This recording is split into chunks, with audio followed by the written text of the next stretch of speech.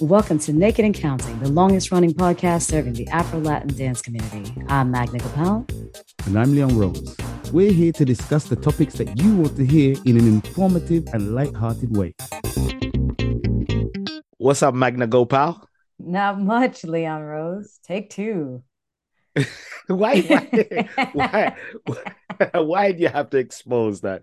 Because I was thinking the last time you said to me that I didn't call you Gopal by your second name, and I was thinking, oh yeah, I didn't. And as I was about to say it, your first name and your last name came out as one. I know. I heard. I was there. So Magpal. It was something like that, anyway. So Magna, I've been stalking you on your old social media. Well, I haven't been stalking you. I don't know why. I seem to see all your videos and stuff like that. And I saw an interesting one with you you being led with no connection. Oh, yes. There's with this dancer, Carlos, in at the New York House Congress a couple years ago. And you know what's interesting about that video? They're like, oh, yeah, you guys have a great connection. I had never met him before, never danced with him before. I was on stage dancing with some other people. He came up and cut in on the dance and then decided to try this because there was a video from Turkey where I danced with this other guy, but a longer, the entire song was no hand connection, and never danced with that guy either. First time dancing with him. And he was doing like complicated patterns and everything was being followed. So I guess this guy had seen that video and was like, oh, I wonder if it actually works or if she scripted it or something with that person. Do you remember Henry Herrera? Name sounds super familiar, but for some reason I can't picture. It's a Cuban guy that like when I first started doing the Congress circuit in Europe, he was one of those people that was coming over. And that was one of his things, to do partner work without touching. It looked like they had two pieces of string in their hands. And he was doing his Cuban partner work with all of that. And it looked really impressive. He used to do that in like all of his demos and shows. And I did that a couple of times. But yeah, it was interesting to see how you was following, because you did quite well, Magna. I think I'm going to have to challenge you with that. No problem. Next time I see you. Challenge accepted. I mean, following you is already a challenge because you have some very unorthodox turn patterns, compared to your average lead, actually compared to every single leader out there. So it's always a fun challenge. I love it. I personally fucking love it. But it's interesting, with that whole thing, the whole notion of following somebody without connecting with them, because I think there are other people out there who have a different idea or understanding of that, or what they think is leading without actually leading. Like that video he's actually leading the move. Like it's very clear with his hand movements what he's asking for, like a right turn and bringing his hand down, which means that turn goes into a hammerlock. Like it's very obvious. I mean, you could connect physically with that person and the lead would be the exact same, for both lead and follow, the connection. But there are some of those dances where the lead is not really giving a lead. Like it's more of a point. And yeah. I've seen that. I haven't seen it recently over this side of the pond. But I do remember there was a time that a lot of people were doing that kind of thing, and it was the guys were just kind of pointing to the floor, and the girls had to kind of or the followers had to kind of guess where they're supposed to go. Right. Or maybe there was a piece of chewing gum on the floor that he was pointing at. I don't know. Well, so it's interesting because the point thing, I think I was also initially confused when it first was introduced to me by certain leads. And I'm like, I'm guessing cross body, because you're getting out of the way. So I'm reading a bunch of the other signals besides the point, right? Whereas now, if anybody points, I literally go and jump wherever they pointed. I like jump there, I stop dancing, and I look at the floor intently. Like what am I supposed to be looking at? Because clearly that point was very intentional and I do not want to miss a single thing. So I just jump over there and I look at it until they either connect with me properly with their hands or they actually present a lead, you know? A disclaimer here. I sometimes point, but I'm actually doing a misdirection. Yeah, I could see. I mean, I could see you doing that where the girl looks and then you go somewhere else type of thing or lead her in a different Yeah, way. Yeah. that's what I'm talking about. I'll point my partner to go over there and then I'll bring them back, but I'm actually leading it. Right. But that's different because I feel is a little bit more of a playful gesture that's kind of seeing, how quick the follower responds to something and you are actually leading throughout. Whereas for a crossbody lead, like you can lead it without, I mean, obviously you can lead it, almost all the turn patterns without actually connecting. And that the video that I had posted recently shows that. But I feel like like I'm offended by the point, it's like go over there. I feel like I'm being punished, like go to your room, right? That's the only time I can think of a point is parents telling you like go to your room, go over there, go sit down over there, or teachers telling you to do that, right? Like people who I look at as my peers on the dance floor, and when it comes to partner work, it doesn't really matter what level you're at. You're my peer. Like we're connecting as equals on the dance floor.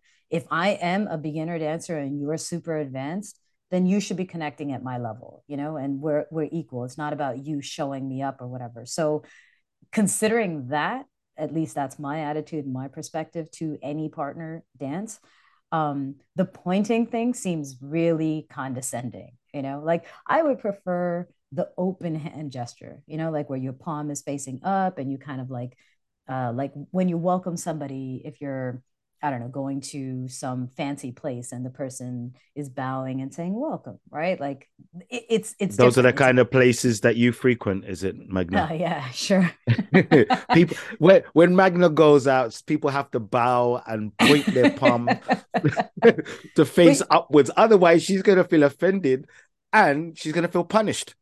well, listen, I'm sorry, but ShopRite, our grocery stores, that's how they greet them. I don't know how they do it in Paris, but over here, everyone's really, really kind to all the customers. But anyways, there's a difference between not actually physically leading the move, even without touching, but Yeah. inviting someone to do it, and a difference between that and kind of commanding them to do it. And I feel like the point has this impression of like you there now.